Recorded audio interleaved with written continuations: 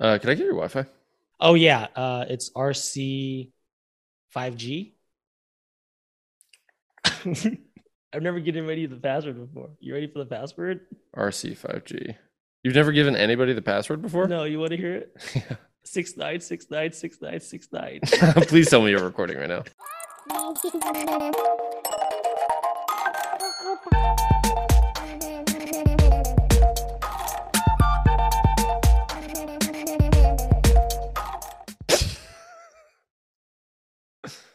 Hello, you're listening to Long Form Conversations, a podcast about long form improv. I'm your host, David Long. I'd like to invite you to the very first episode of Long Form Conversations ever. There's never been a podcast by this name ever before. I am joined by a guest for our inaugural episode. Everybody, please welcome Sean Smith. Woo! Thank you. Thanks for having me for the inaugural first ever long form conversations podcast. Oh, you're very Check welcome. the spelling. Check the spelling. Yeah. LUONG podcast is legally a true fact. First of all, just so you all can get to know Sean, he is an improviser at UCB. He also performs at a couple of other local theaters in Los Angeles. He's also a newly minted writer-director. Ooh, yeah. Any other things you want to add to your bio? Friend, current fiance, soon to be husband. Whoa. Son. Careful. Brother. Yeah. I'm always careful to like not listing because then you might leave one out. You're like, you're also a cousin. That's true. You're also my nephew. Someone's gonna be like, okay, geez, this kid left me out. Don't subtweet me on Teresa. Well, I like to start off just by catching up, and I wanted to just see what you're up to. We are obviously friends and teammates and all things. Obvious by our rapport. Yes. You took a trip to back home or to see your nephew, right? Or... Yeah, North Carolina. My brother and sister-in-law live there with my two nephews. Incredible. First time seeing them, right? First time seeing my new nephew. His name's Griffin. He's a month and a half old now. February 8th, he was born. So he's still like super infant stage, like can't really lift his head. So it was nice because we were my other nephew's like just about 4. So he's like, oh wow, he's in a great, like everything's so fun and lovey. And we were just like watching kids movies, which I unironically love kids movies. What'd you watch? He's really into Rango right now. So we watched Rango. He's been obsessed with Zootopia for a long time. Nice. So we watched some Zootopia. And then on my recommendation, we watched Turbo. The snail movie? Yeah, the snail that wants to win the Indy 500. Well, it's like lizards, it's like the things that kids are into are like very simple. It's like, oh yeah, this is about trucks. I'm 100% in. Yeah, I have a toy truck. Yeah, this is about animals. I'm 100% in. Planes, the things I see in the air. Done. Yeah. Sign me up for a 3-hour sequel. Yeah. Another thing that happened recently this week was we both had our UCB debuts. Woo, congrats. Congratulations to you. I don't want this to be like a huge compliment fest, but you knocked the socks off of everybody on that stage. Thank you, man. I feel the same about you. It was fun and exciting and a little nerve-wracking to start, but then as soon as it got going, I don't know how you felt about it, but like as soon as the show got going, it was like, oh, okay, I've done a lot of improv. Like this is gonna be fun. I agree with you. But right before it, I was like, not to segue into our first thing too early, but like there was a little bit of like, okay, I deserve to be up here, yeah, right? Yeah, I feel the same way. I think we're no strangers to performing. We've done it for years. We were also no strangers to that stage. We've done a couple of shows there already. Yeah. But I will say, walking off to that opening night crowd, it was probably the biggest audience I've ever performed for. It was crazy, yeah. Yeah, and also like the lights, You say it was the biggest audience you've ever performed for? Well, I do a lot of professional presentations, so like It was the biggest comedy audience I've ever performed for. Biggest audience that you like really care about. Yeah, I do get nervous in front of. When you do professional presentations, are we talking like at a conference, like you're doing like conference talks and stuff? It's a lot of conferences. It'll be either like in conference rooms. It'll be in like I don't know what they're called, but you know how hotels will like block off giant rooms. Yeah, like like event planning ballroom. Stuff. Yeah, like that's honestly what it is. It's a ballroom. People have weddings there, but we give technical seminars. What's the what do you think is the largest audience you've like pitched to, I guess, in that sense? I will answer this question, but I just want to make it clear. I am the host, you are the guest. So this is the last question I will be fielding today. The largest audience I've ever performed for, I'm just gonna say like it was probably more than 300, but I'll cut off at 300 just because the room gets so big and there's also some couple empty chairs and everything. Yeah. So it could have been more. It could have been less. Yeah. No, sorry. It could have been more, but it's definitely not less. And I know you said that was the last question, but do you get nervous for those or are you like pretty comfortable in that role? Very comfortable in that role. The thing about, giving any type of professional presentation is you're prepared. Yeah. You know what you're saying. And it's also a situation where you are always going to know more than the audience. Like by definition, I prepare. It's all new information. I'm kind of like releasing, like, here's some cool new features. Hot drop. So there's never a situation where they'll get me in a corner because their questions will be like, how do we do this? And even if the answer is like, I don't know, it's like, but I know more than you, motherfucker. Yeah. Now, when it comes to comedy, it's a little bit different because especially the audiences that we typically perform for, they're usually also very like hip to comedy and they know their stuff. So and plus we're making it up. So there really is no like, I know more than you. They're like, do you? No, I kind of have to fake it though. Yeah. Or maybe I do. Maybe I'm just thinking about this at like a slightly deeper level a lot of particularly more indie shows, it's like you're performing for other performers. So there's kind of a difference there, but ideally you're thinking about it at least harder and on a deeper level than an audience member who's like checked out. Because that's, I've been the audience member where I'm in the audience being like, I feel like I'm giving this more thought than they are. That's true. That's no fun. And that's kind of something that I would say too, like from someone who does so many like presentations and everything, they just want to make sure that like you're holding up your end of the deal. Yeah. Their end of the deal is I'm going to be quiet and listen. Your end of the deal is that you have to kind of know what you're talking about, and even if you don't, you kind of have to fake it. And I think that's literally what all of improv is like, hey, we don't know who, what, where we are. We don't know what the unusual thing is. And we don't know what the next two moves are going to be. Yeah. But we have to give off the feeling that we do. Yeah. I need, like, your job is to like make the audience trust that they're in good hands.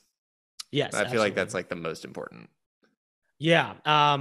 Oh man, this is already kind of a deep topic. We're not even through the introduction yet, but just to kind of agree with you, there's so much that goes into it. There's charisma, right? There is like that like confidence. There's like that shark glance where their eyes go black, but like how sharks' eyes are black, they're like zeroed in. There's like that where you're like, I'm not really sure what's going on, but like they know what's going on. So like X factors, lots of different things. Yeah. But I think there's also a lot, and this is something that I'm going to sound very hippy dippy when I talk about this, but I think there is a lot to be said about the energy you put off. And I don't mean like I'm looking at somebody and I just see their aura, but like if you see an animal in the wild and you are nervous about that animal, like it's going to be more aggressive to you because they can pick up that you're nervous. Like you put out like pheromones and you have like certain body positions that you put off. And I think it's the same way with human interaction and like particularly watching people. Like if you are somebody that is on stage and can be loose, which is why I was asking about like your professional stuff. I feel like you would be great at that. And I would like, I work in a professional environment and I go to those events and most of the time they suck because people are like really like stilted, and seeing somebody that's just like comfortable in their skin it does so much heavy lifting. like right out the gate before a single move has been made. Just like seeing how somebody stands, it like can immediately prime you to be like, okay, I think I'm gonna like this. That's a really good point. Yeah. And just to make a small tangent, did you know that deer, their sense of smell is so good they can tell if you're a omnivore or a herbivore by your Whoa. breath? They can smell it on my breath? They can smell like the turkey sandwich you had yesterday. Whoa. Yeah. That's pretty crazy. Yeah. Like, so, I mean, I don't know what that has to do with anything. I'm smelling performers when they step up on stage. Yeah. I mean, I guess there's just so much that we don't know. I mean, I'm pretty sure they don't think that they're perceiving that. Yeah. But I think, and the humans we're so much more visual. Yeah. You can probably perceive, again, shark eyes. Yeah. But you there's can things that perceive if you they're nervous. pick up that you can't place, but Mhm. like it's there. It's affecting you, I think. Yeah, and like, you know, they're all gonna look different. Like, you'll see the person that may be like the sweatiest, but it's just because the lights are hot. They're Yeah. still so like on fire and like confident. So, Yeah, like, yeah. oh, it's not just like simple tells, it's more to it. Yeah. Yeah, for sure. All right. So what else has been going on this week? Anything else? Yeah, so we talking about improv? Yeah, we gotta talk about improv. All right, great. Well, that was kind of just us catching up, but as you mentioned, yeah, we got a lot of rapport and we had some catching up to do. So I'm glad we got a chance to do that. So we're going to go ahead and move on to this first segment that I'm going to do, a recurring segment. It's called Improvster Syndrome. You got theme music? I'm going to, yeah. Yeah, hell yeah. Improvster syndrome. So I wanted to use this as opportunity to get to listen to your backstory, but also just to let anybody listening, one of my millions of listeners out there, may be interested one day in, you know, becoming an improviser. And I think being able to understand like what a long journey it's been, and also that, you know, even though we may be up there and we do have those shark eyes and we are just so confident, there's still a small feeling sometimes of like, oh gosh, I don't know if I should be up here. So why don't you go ahead and walk us through your improv origin story? Yeah. Well, I just started it like a week ago, so just a natural talent, I guess. Yeah, I don't understand. If you're doing improv for more than a week and you haven't gone on a house team yet, just give up. I am 28. I started doing improv in freshman year of high school. I have one of my really good friends, my best friend growing up, still one of my very great friends. He's a groomsman in my wedding. His uncle is the legendary improviser Scott Adsit, of 30 Rock and Second City. Baymax fame. Yeah, he came up through Second City. He was on the main stage there. So that was his uncle. And so just because of that, like I grew up in Georgia, so improv was like not really a thing other than Whose Line. But because of my friend who knew that it existed and there was this whole art form, I kind of learned about it through him.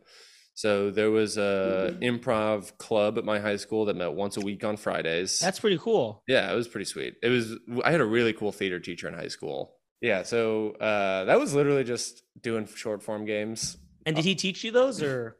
No, it was kind of like they were just being passed down. It felt like from year to year. A lot of them were games that you would see on Whose Line, and then there was a couple of other ones that like I never saw on there, but like so at that point it was truly just like me being a kid seeing older kids be really witty and be like, wow, like they're so cool and smart, like I want to be witty like that.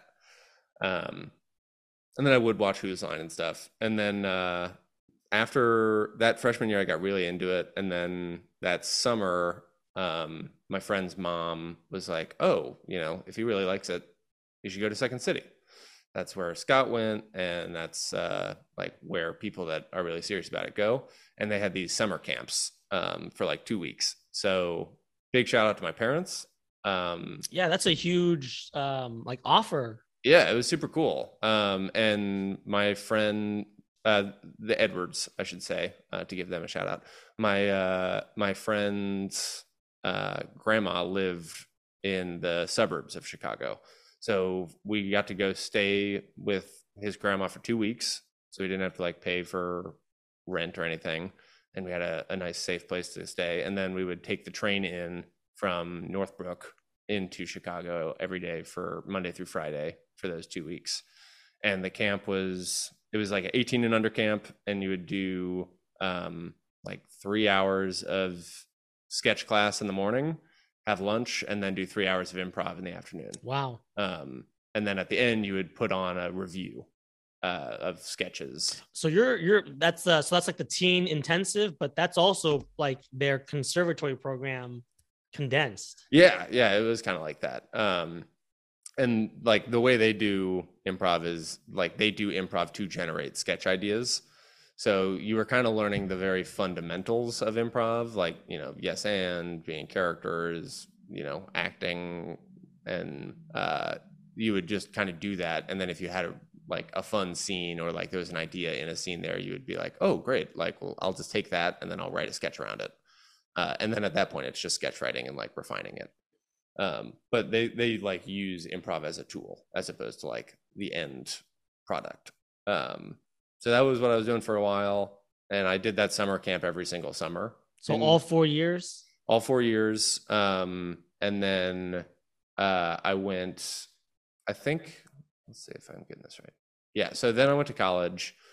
At that point, I had familiarity with long form improv, and like I'd been to see shows at IO when I was there, and I got to see TJ and Dave, which was awesome. That's TJ Jagodowski and Dave Pasquesi. They did like a 2-prov thing where they would do hour-long, just the two of them. Sonic commercials.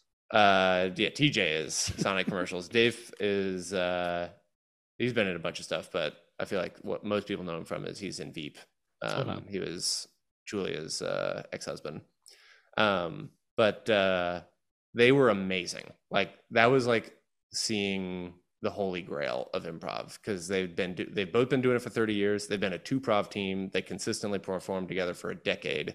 So they were just like so zoned in, and they would just spin a yarn for a full hour, and it was incredibly engaging, well acted. Like it was awesome.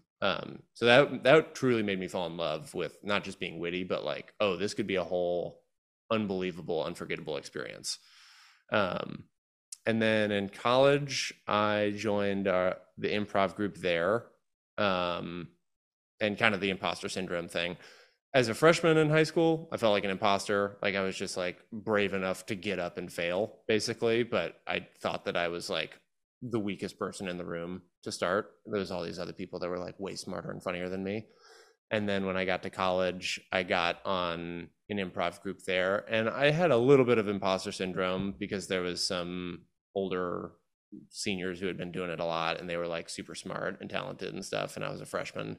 But I felt a little bit better because I had done all that, like those summer intensives that most other people didn't, so I did that, and that was kind of a weird little pocket.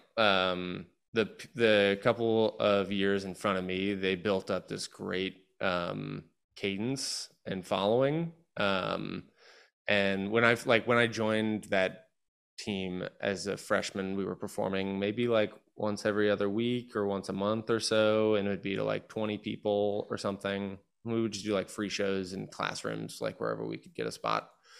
And then my sophomore year, the two people who were like the elected presidents of that club, we didn't have coaches. We just like, it was very democratic, and you would like vote. It was very weird, honestly, looking back on it, that system, but it worked.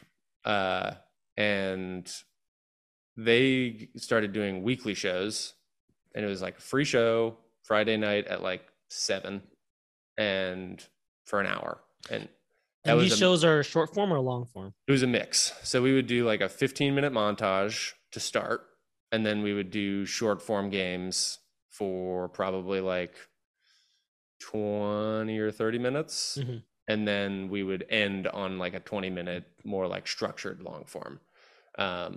So we did all sorts of different structures there, which was very fun. Like we would like make some up. Like we did like a murder mystery one that we would do like theme nights for. How big are these groups right now? And for that, how many people are in the group? Yeah. Or like any given night, any given show. There were, I think, the biggest the group got, I think, was like 16 people. Okay. But usually not everybody was able to make it. And then as the following got bigger and like the people in the group got more serious, it started like more and more people were making it to shows consistently. So eventually we started doing 2 shows on Fridays.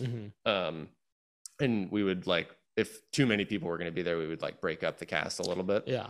But because we were doing 2 long forms and a lot of short form, it was pretty easy to mix and match, and everybody was going to, and you would decide ahead of time who was going to be in what short forms and stuff. So it was very easy to like make sure everybody got a lot of stage time. Well, it's also just a lot of reps, or like a lot of show reps, first of all, but to also be able to go on for an hour, there's that like mental fatigue. So I understand that in short form, I understand that there's breaks in between, but you're also still hopefully present even when you're not on the stage. It was awesome. It was great for getting reps and kind of grinding, for lack of a better term. And there was also there's like the college improv tournament, and which is like, that's how big the improv scene was at your school, that there was enough people to. So that was a national thing. Oh, like okay. The CIT was like a national thing, and you would like go to regionals, the Southeast Regional, and like perform a 30-minute set, and then like some group of improvisers would say like, oh, this was the best, and then you go to the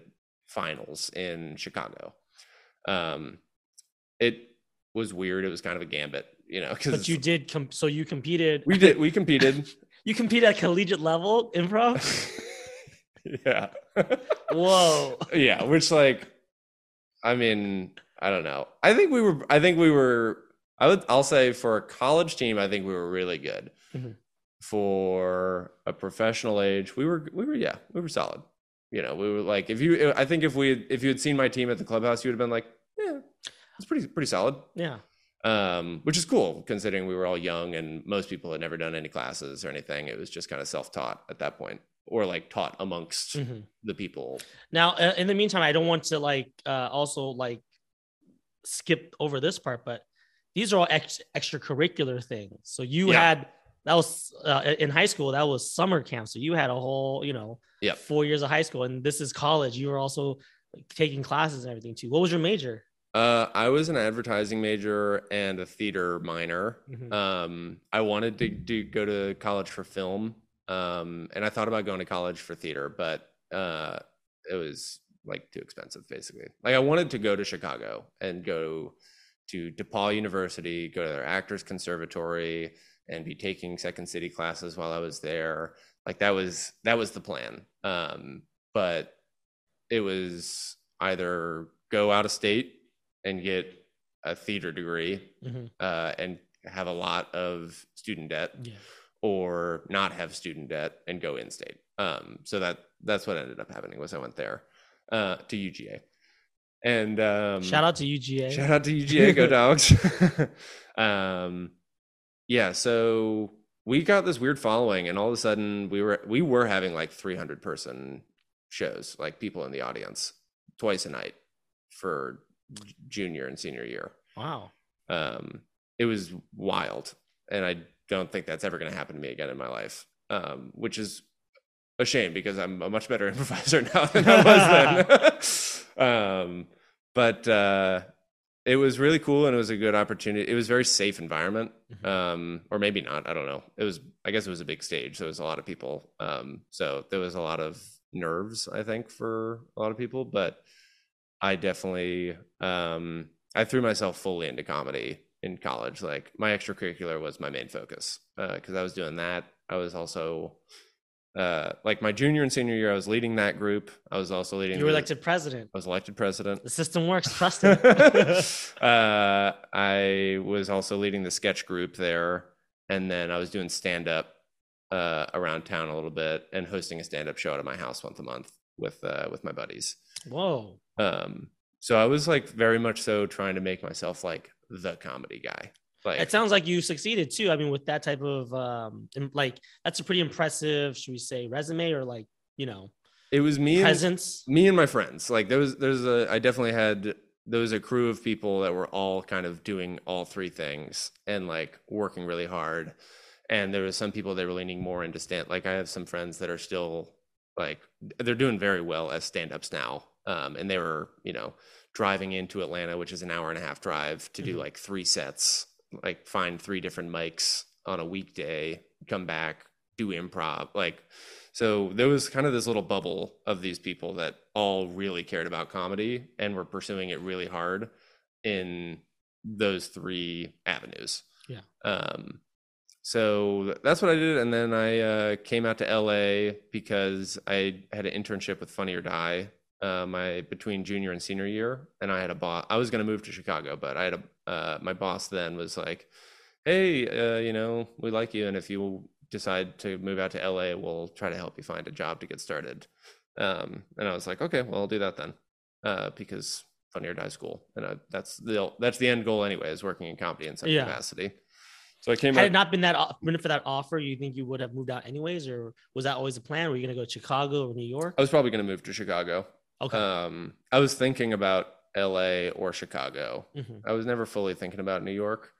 You came out to LA for the internship, but had you like visited before? Had you like seen UCB shows or anything? No, never. I had never been out here. So I just came out for that internship, and I spent a summer out here. Mhm. And while I was out here for the summer, Great. I also, between college, freshman and sophomore year, I went to Chicago for a week and started taking their adult courses. Their adult summer intensive. Basically, like they would do cram a course into a week. Mhm. And so I basically recreated what I was doing with like kids camp, but I would go out for that year. I went out for 1 week. Stayed at the Edwards grandma's suburbs house. At that point, it wasn't. At that point, it wasn't because he wasn't going. Yeah. So at that point, I was staying in a hostel by myself. There you go. But I went. I did their 101 for improv and sketch, and then the next year I actually got a scholarship from my theater college, and that was for like $5,000 or $10,000 or something, and I used that all to pay for 201 through 401 at Second City for their writing and improv. So then when I came out for that internship, I took UCB 101. And I was just doing that like throughout the summer while I was also doing the internship and like classes and stuff. And then when I moved out here, I charged through 201 and through 401. And that's when I really had the biggest imposter syndrome feeling. Because before we jump into that, can I just ask, so this is, like you mentioned, after college. So you've already done all those summer intensive. Was there a reason why you wanted to do UCB over Second City Hollywood or IO? I heard it was better. Okay. When I moved out here, it was pretty shortly after that. So first of all, I had done Second City. So when I came out here for the summer internship, you didn't want to take it. I didn't want to do more Second City. I wanted to learn from a different school. Which, if you are trying to pursue improv and you're listening to this, like, I think anybody that says just go to one school, I think is wrong. I think every school has things that they can teach you and have like different approaches that all can like be a part of your tool belt. There's schools that I haven't taken classes at, and I would still like to. Like, I've never done anything at Groundlinks, but I would like to do stuff there. It's just a matter of how much time I have at this point. But yeah, that's why I took UCB, and it was hard. The 101 wasn't that hard, but just because a lot of 101 was like some of the basics that I had learned before, but I could tell that what their style of teaching and like teaching to game, which was not the way that I was taught at Second City and just generally in Chicago, like trying to play that way was very challenging. And that was something I like brought back to my group. And I was like, hey, we're going to try to learn this together, you know? And it was still tough. It can still be tough for me to operate in that mindset, even though I'm like on one of their house teams now. That like, it was a big imposter syndrome feeling when I moved out here, because I was like, I felt like I was the comedy guy. And then I moved out to a city where all of the comedy guys have moved to, and comedy girls. I'm not trying to be gender specific. But like the identity that I had built up for myself I then moved to a city filled with people that had that same identity for themselves. And I was like, oh my God, do I even compare to these people? Or like, It's like a big fish, small pond. yeah, exactly. Going from that to Ocean. small fish. Yeah. Ocean. You're still a You big know? fish, but it's a bigger pond. Are you saying that because I'm tall? Yeah. For those of you that don't know, Sean is 6'6". 6'5". Sorry. Don't give me that extra. I don't need any more extra inches. Hey, a pair of shoes. You never know. I did want to, while you take a sip of water, ask you about. Yeah, get more water. You know what's so funny, by the way? You've been talking this whole time, and I've been drinking. Sorry if that's like making you more thirsty. So to bring it back, you got here after your internship. You mentioned went through 201 to 401 pretty quickly. Yeah. What does your improv life look like between then and now? So I went through that. I, obviously auditioned to try to get on house teams and stuff. Failed. Never got a call back or anything. And I put together an indie team out of my 301 and 401 teams. So I had a couple of indie teams and we would just perform at Clubhouse and stuff, but not super consistently because nobody I was playing with was super plugged in at that point. Yeah. So we were self-submitting and, trying to find Clubhouse spots when we could. And that's kind of, I would say, the LA grind. Once you complete 401, that's kind of just the beginning. Yeah. So much of it from here on out is just free falling, catching yourself, finding groups, submitting your groups, teams fall apart. Yeah, exactly. Rhiannon fell apart. The other group was middle school theater troupe, and we were doing stuff for a little bit. And then I auditioned for a house team, just kind of on a lark, for the Improv Space, which was a theater over in Westwood, and pretty small theater. Got on a team there, and that was very attractive because you got a 30-minute set every Friday night. And I was in the 8 o'clock hour. So it felt like a prime slot. I mean, it's what we do with We now, Yeah. Really quick. I didn't know you did the Improv Space. Did you know Mackenzie and Jacob? Yeah. Okay, great. I took I think it was either 301 or 401 with them. Oh, cool. Yeah, I loved it over there. It was a cool community. And there was a lot of people there that either wanted to be in UCB, or there was a lot of people that didn't care about UCB. And it was like, I'm just here to do improv because I think improv's fun. I'm not trying to ladder climb in the LA scene. And that was really refreshing to be around after being doing indie stuff and doing UCB.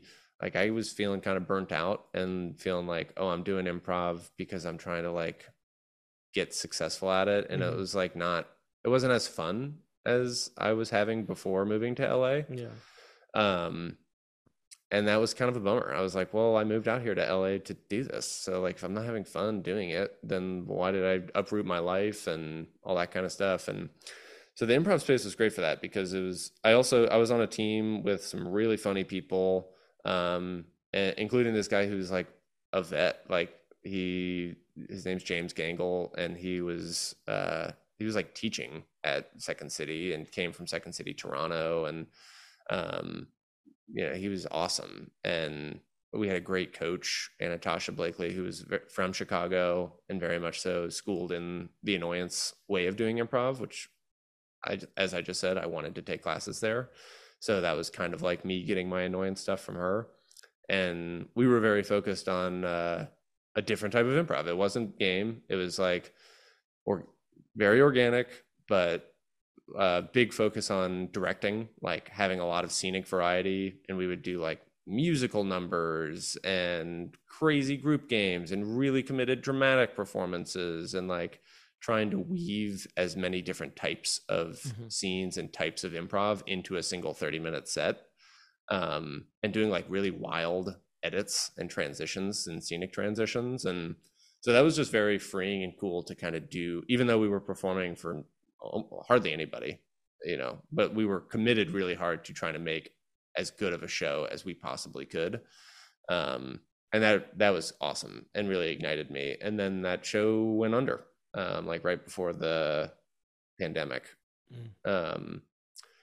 And during that time, I wasn't really doing too much else because I was feeling pretty content. I was also working really hard in a kitchen, so I just didn't have as much. Like I would do indie shows every once in a while, but that was my main thing. Yeah, at the time. That is like a tough thing about improv. And you kind of mentioned, like questioning yourself or having that, like, why am I doing this? A lot of improv, especially out here in Los Angeles, is kind of work. If you want to perform, it's work. Or, I've been in a lot of groups where it's like 90% practice, 10% performing. Yeah, and it really is a change from what what most people may enjoy, or why they fell in love with improv in the first place. Yeah, yeah, and I love I sometimes prefer a rehearsal to a show. Like I think you can be super loose in rehearsals in a way that you can't at a show. But I think the mindset of trying to get on a house team and like, oh, we got to like change our rehearsals now to be focusing on audition prep, and that kind of stuff was very exhausting for me, because I was like, it is something I want, but what I really want out of improv is to like have fun and try to put on a good show. And those two things kind of felt at odds to me sometimes. So anyway, I was doing improv space, and then during the pandemic, I didn't do any improv because I just couldn't vibe with Zoom improv. It just didn't feel the same to me. And I was kind of like, oh, maybe I don't need improv. And like, I was like writing and trying to convince myself that like, oh, maybe it doesn't matter that Just much. lying to yourself. To 100%. To be sane, as we all were trying to do during that time. But then as soon as I heard that there was like in-person classes available that I could go to at WE, I signed up for one like as soon as I could. And it was just like so invigorating. And that was particularly invigorating again in the same way that improv space was, because it was like UCB was closed. Like there was no version of we're trying to hustle right now to get on a house team. It was like, this is a game in town and we're all here because we love doing it and we want to be good at improv and we want to put on funny shows for each other. And like, to me, that's the spirit. And that felt great. I'm still on 2 teams from there, perform there all the time. Yeah, so that's my journey. I still feel a little impostery sometimes, all the time. I often, like, I'm surrounded by people that I think are super funny and talented, and I'd be lying if even though I just told you that I've been doing this for 12 years, I still think sometimes like, oh, do I, do these people think that I'm funny? Do they think that I'm good at this? Or are they just blowing smoke up my butt and being nice when they say like, oh, you were really good, Yeah. And I'm sure it's a feeling that kind of never goes away, or it's a feeling that's always kind of there. But yeah, for those of you that were, trying to keep count back home, I was keeping count. So that's 12 years, and that's like over 6 different institutions with which you kind of work with. And I think that also has to do with it. It's like a lot of whiplash. It's always, whenever you start at a new theater or a new community, it always does feel like you're kind of at the bottom again. Yeah, and you just want to be accepted, and and the thing is it's like there's tons of different types of performers. So like there are people that I really admire and think like they're amazing, and they're doing stuff that I don't think that I can do because that's the way that their brain works and the type of improv that they do. And then down the line, if you're lucky, you find out that they think the same about you. It's like, oh, you perform in a way that I can, and like I really respect and admire it, and I wish that I could do that. And like that's like the fun alchemy of a good team is a team that has people with different strengths that kind of complement each other. But yeah, like I guess to be like there's the derivative pirates, robots, ninjas and stuff. Like I love people that are good pirates. It's like I think they're awesome, and I'm not good at that. I try to be, and I aspire to get better at that skill. But yeah, there's like people that make crazy moves that I would never think of, and it's awesome. Yeah, you need that. Yeah, takes a village, and if you're all bricklayers, we all got a huge wall, but who's gonna make the food? All right. I think that's going to be a good segue into our next segment. This is something that you kind of already touched upon. So I think it's good. You already laid out a lot of groundwork, but The topic of the week. is going to be premise versus organic. And this is something that I really wanted to dive into with you because in performing with you, in working with you, I primarily know you as an organic player. That's a majority of what we've done together. And obviously, like you mentioned, that's a lot of your background. So that's there. But then when we started, performing Heralds together and preparing for the audition together, I started to see this other side of you, which is the premise side. And just in this last couple of months, you really got me thinking how different those two can be. So that's kind of the topic I wanted to explore with you. My thing, and let me know how this sits with you. Yeah. I do kind of feel that those are both at the same day. At the end of the day, you're doing the same motion. You're still doing improv, but they are just so different approaches to it. I like to think of it like a concentric muscle and an eccentric muscle. Ooh, wow. That's like with some SAT words, dog. Sorry, yeah. I was going to give an example. Like, when you're curling your bicep, like I want to do a lot. Yeah, dude. There is a concentric motion. Dude, careful. You're going to rip your sweater, dog. Yeah, you're right. Okay, let me go slower. You have a concentric motion that's this muscle tightening, right? Uh-huh. But then when you release it, you don't just go dead, turkey and drop your weights. You have to let go slowly. So that's your concentric motion, or eccentric rather. So that's why you want to do pull downs and shoulder presses.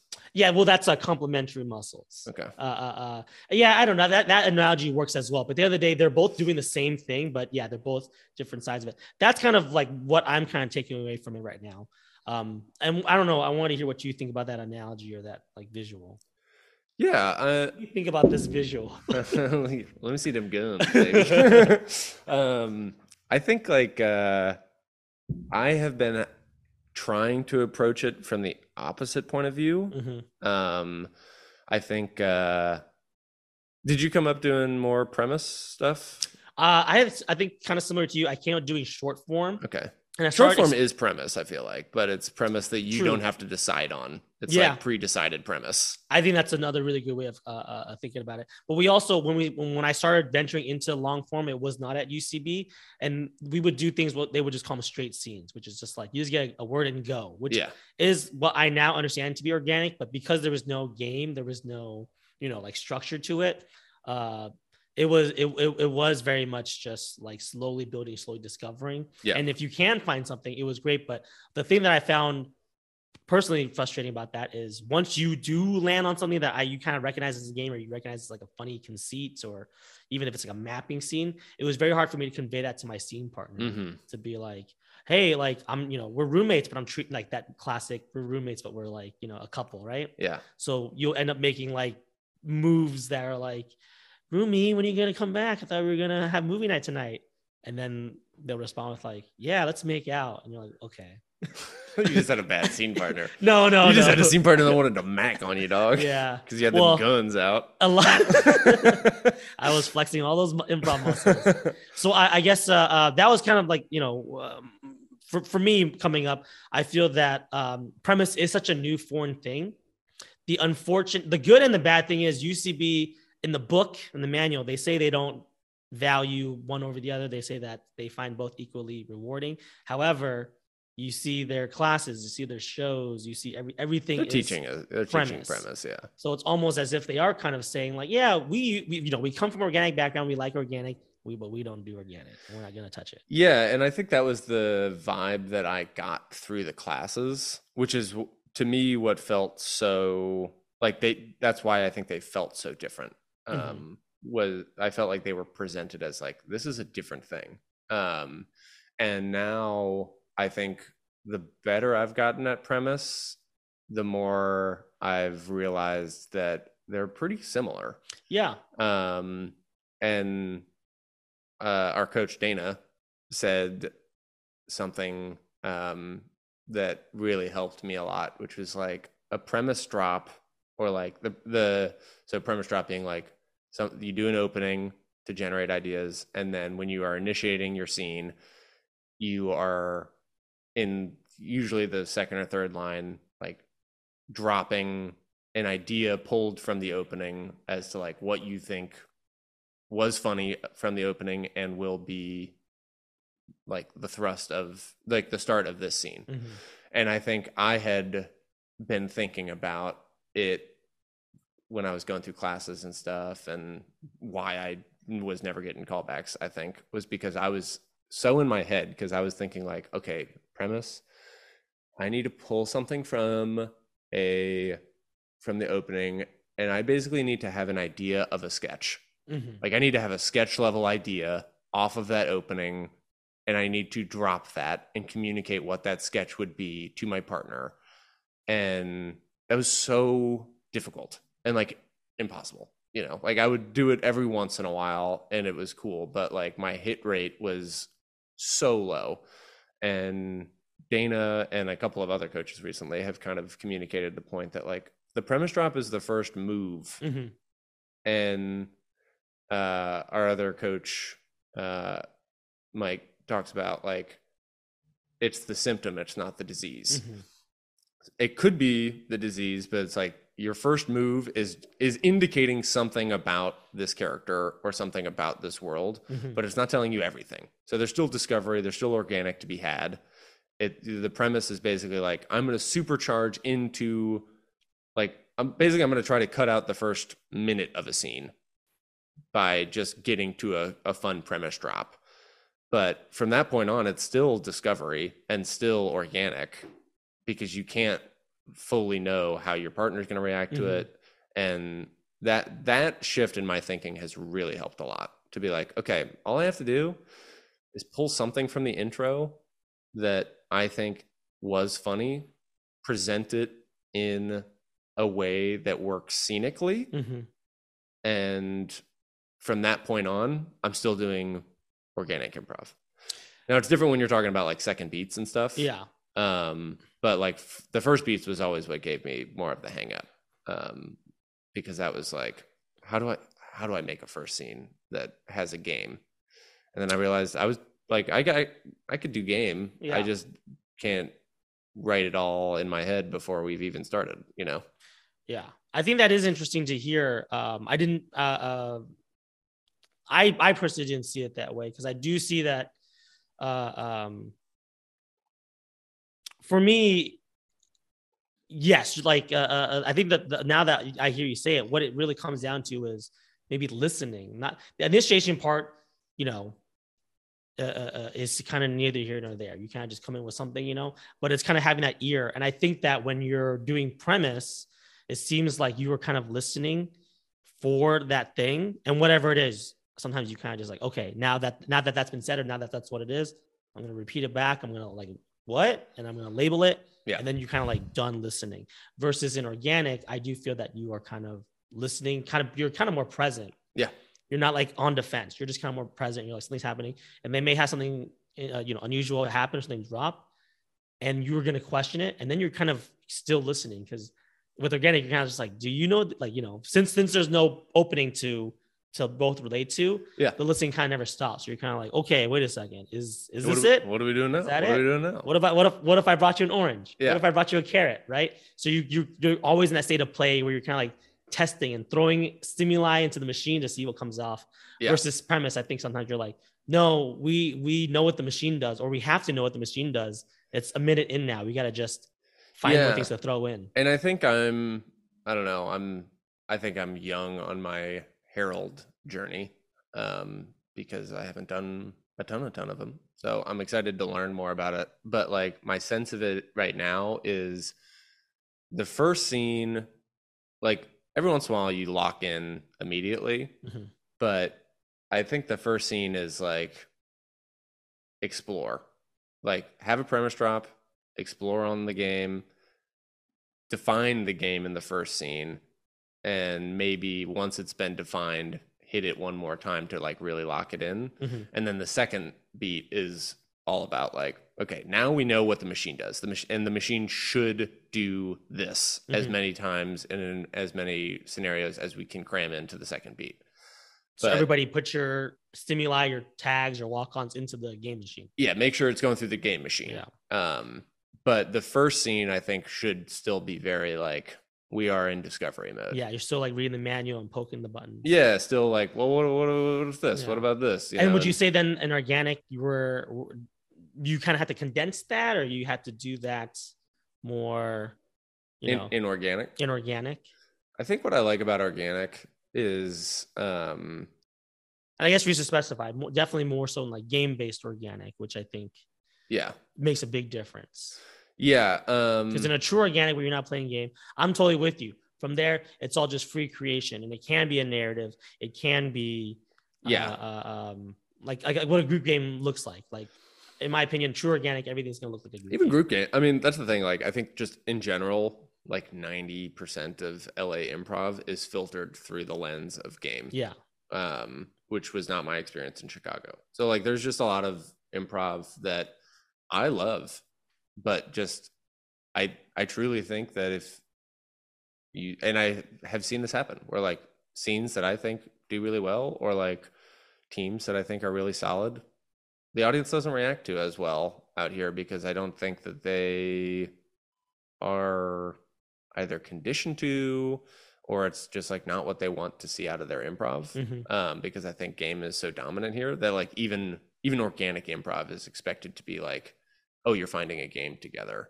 Like that lingo, which like game exists in Chicago, but like I think the focus of the game would be more like behavioral or interpersonal game. Like, I guess that's not that different. It's a lot of, I guess here's an example. A lot of heralds in the second beat in Chicago are time dashes. Mm-hmm.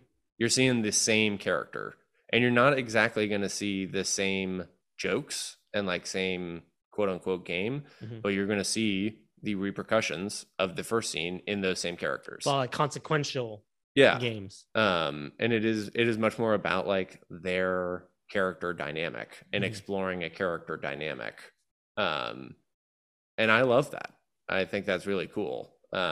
It's not done as much. Like there's some specialty shows at UCB that do that kind of stuff, but like they're the exception, Yeah. So I think that's the like in improv, I think, or in organic, I think there's a lot of exploring and just like constant exploration that I like. And I think in that same vein, if we're talking more gamey, like something I like about organic is feeling more comfortable to follow the shiny thing.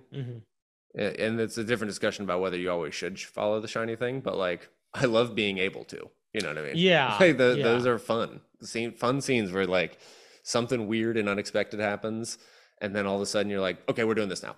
Yeah. And it's really hard to separate premise from herald since they're so closely tied. But I would agree, like when it's a herald, of course, like we can't follow the shiny thing. It's gonna maybe you can in the group game. Maybe you can in the group game, but otherwise you're really gonna throw your scene partner for a loop if you follow shiny object. Yeah, and then you're gonna like.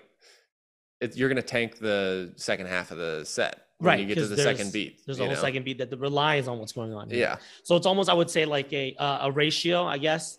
If we're just talking, let's just call it a strict montage. If you're pulling premise and you're doing a montage, you probably are spending less time exploring. In organic, you would be able to explore because that's kind of like what a lot of it is. Yeah. The premise, it's kind of like, hey, we got it now. And now we found the game and we've done exploring. Let's just beat it out. And then let's chase the next shiny object after that. I love how in the weeds we are about. Yeah. Well, I mean, and that's kind of one of the main things I wanted to bring up. That's why I wanted to do the topic of the week, because there are some things that I feel like don't really get talked about or get explored. But that's something that I think people are curious about, or if they're not curious about, they maybe should be, You should be, dog. You kind of ain't thinking about it. If you think, if you read the UCB manual and you think premise and organic are the same because they said it, think about it for a little bit. Just think about it. How can that be?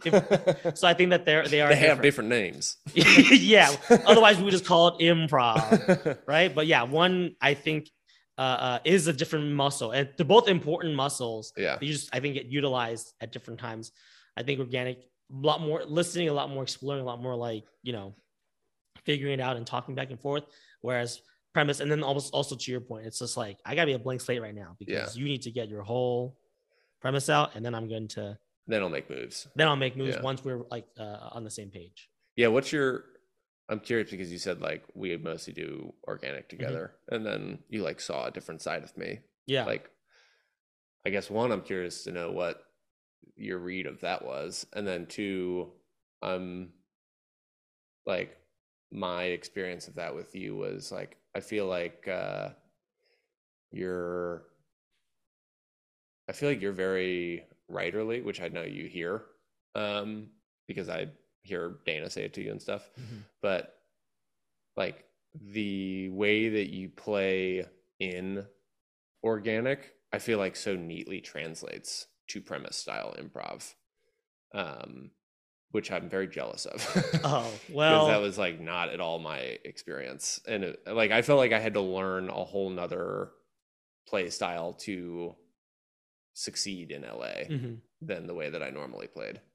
Well, one of the things that I've talked to a couple of improvisers about in the past, I think I was really lucky in that my first LA, improv class was UCB, and I adopted that style, I think, pretty like quickly. So for me, premise for the longest time was like, oh, this is the way to do it. This is what I'm really comfortable doing.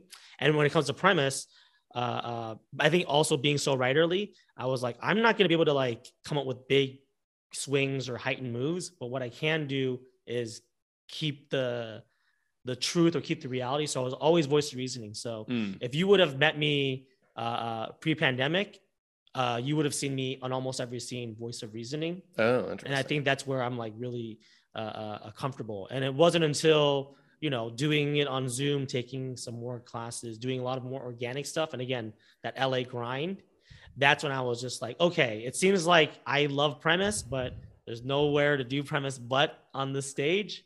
So all of improv is like just organic out here, right? All montages, all the clubhouse sets, all the indie sets are like 15 minutes. So that's when I started dipping my toe into that. And that's when I did start to loosen up a bit more. And that's when I did feel comfortable taking big swings. I think if it had been in the structure of a premise or in the structure of a herald, being the initiator, being the unusual person, I would probably be like, can I be a vampire now? I don't know if I want to do that. Yeah, I do love voice of reasoning. Yeah. I consider that to be my strength, and I'm like actively trying to be better at being the person that takes the wild swing and can sustain that energy. Yeah. Well, I think you pulled it off so far. You're only continue to get better. But kind of speaking to that, I do think, and this is almost the other topic that I want to talk about, but I'll have to save it for another episode. But like, when you're the voice of reason, like a lot of people think that the voice of reason, some people want to be unusual. Some people want to do peas in a pod. I think a lot of people at times people think the voice of reason is just like your autopilot. You're just questioning things. You're just labeling it. But I'm like, no, like you have more. I think it's more important. Yeah. The voice of reason is so much more important than the unusual person. It's easy to be unusual, right? Yeah. Banana fart. Dude. That was easy. Right? Now, being able to turn banana fart and work it into whatever the heck is going on, that's the writer part of me that I really like, oh, how do I turn that? Yeah. How do I ground this? How do I ground it? How do I justify it? How do I into it in there? Yeah. And I think the other part of, and like you said, I know this is another topic, so we don't have to keep going down this rabbit hole, but I think the other part of straight manning that I love that I don't think gets talked about enough is like, you are a comedic partner. Like you are not, just because you're not the person that is playing the wild character, you are basically serving up opportunities to that person by creating a grounded environment. And then also the way in which you play, you can basically like create more stimuli, ideally seamlessly, and like makes them look really good by you sneakily providing them opportunities to play their game in a different way. And that's what I really get excited about, is like when I can be seemingly a normal person and like play that to the point that the audience thinks that I'm like the stand-in for them, but I'm also on the back end creating these scenarios for this other person to be crazy. So I'm also crazy in that sense. You know what I mean? Yeah. It is like being the Scottie Pippen to Michael Jordan. Yeah. You know, setting up all these different shots, and they don't realize how important that is until Scotty's not there anymore. Right? Yeah. And you're like, oh, we need that guy to set up the shots. Yeah. Well, that's been the topic of the week. I'm glad we got a chance to kind of discuss premise versus organic. And that's again, been the topic of the week. That's been the topic of the week. All right. One last thing I want to do, a quick segment that I want to, again, recur. I want to talk about our hot improv take. Now, that's all the same voice. It's all just one octave lower. Get ready for our hot improv takes. But our hot improv takes is an opportunity for us to kind of just rant or just go off on something that we feel strongly about in improv. And it can be temporary. It could be like, hey, that was just happening this week, so maybe in a week from now we'll feel different from it. But if there's something that you feel is happening too much, not enough, or the right amount, and like you hope it stays this way forever, what would that be? And I can go first if you want me to kind of. Yeah, you go first. Okay, I'll go first. And when we begin it, you do have to say hot improv take. Okay. Preface it, okay? All right. Hot improv take. I like peas in a pod scenes. We should be doing more peas in a pod scene. Thing is, I don't see enough of it. That's because some people are like, I gotta voice reason it. But my hot take is that people, when they do peas in a pod, I don't think that's you realize that there's a lot of math going on. There's a lot of like nonverbal communication. You assume it's just mimicry. You assume it's just, oh, he said banana fart, I'll say banana fart too. Not necessarily the case. A lot of times I think the best peas in a pod scenes come from premise because, like you mentioned, there's already that math being done. There's already an implied idea there. If you're being organic, it's going to be a lot tougher. So you might have to work a little bit harder or wait. There's no reason why you can't wait to be peas in a pod, right? You can be like, wait, did you just, do all that? The dish is angry? Gosh, what are you angry about? Oh, you're angry about that? Well, you know what? Now I'm angry about it. I'm going to do my dishes angry too, or whatever. Yeah. Anyways, that's my hot improv take. I do love peas in a pods. I think we should do more of it, but I think you got to do it well. Otherwise, people are going to talk crap about it. A lot of people don't like peas in a pod. Yeah, you were loaded up on that. I like that. Yeah. Man, hot improv take. That's a tough one for me. Okay. I'll say hot improv take. I think people mean it. Hot improv take. I think a lot of people talk about whether you're writerly or actorly in the style in which you do improv, and I don't think enough people talk about directorly. Thank you. I think that there is a lot to be said about understanding the flow of shows and like tension and just general storytelling. Like I think a scene that I did on Monday, I think went well. And part of it was because the scene before was wild with energy. And the next scene, we started very slow. And we were comfortable starting very slow. And it forces the audience to constantly be switching energies. And that allows you to be a step ahead of them. And sometimes the way to be a step ahead of them is to slow things down.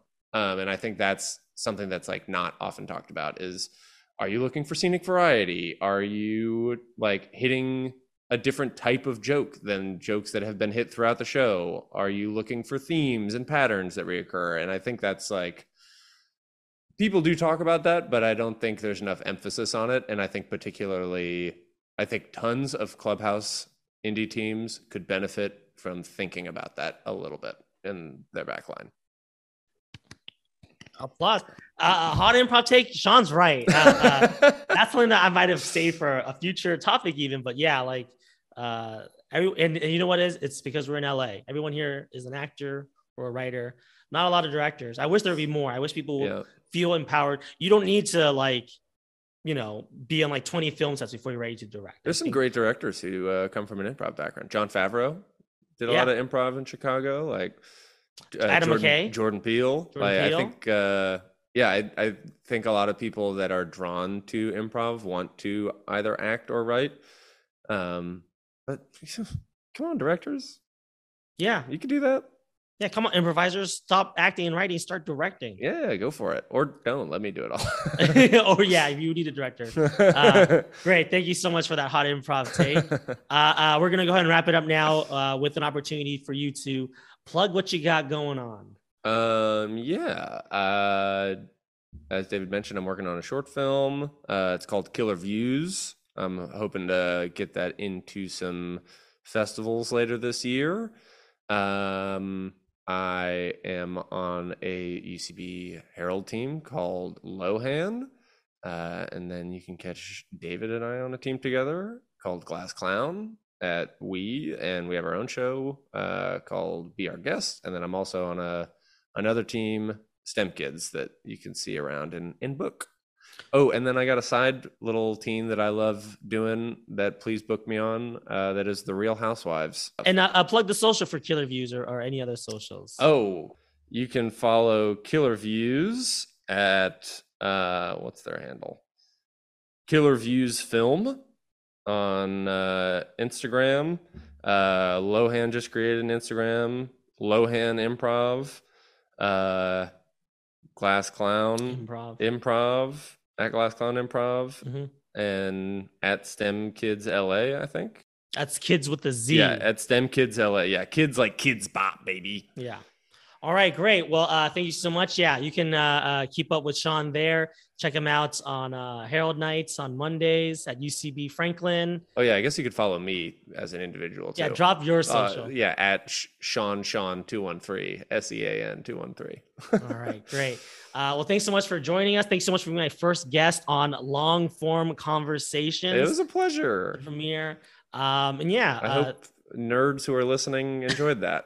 Yeah, nerds. Hope you enjoyed it because we're nerds. Yeah. Hope you enjoyed talking improv. And I guess if you want to get in contact with me, I'm probably not going to make a social for this. I'm probably not going to do anything additional to this. So. You're going to really promote it. No, I'm going to promote it, but all of it's going to be filtered through at David D. Long, Long. It's built into the name. Yeah. Right? Okay. So, at David D. Long for updates on me and this podcast. There we go.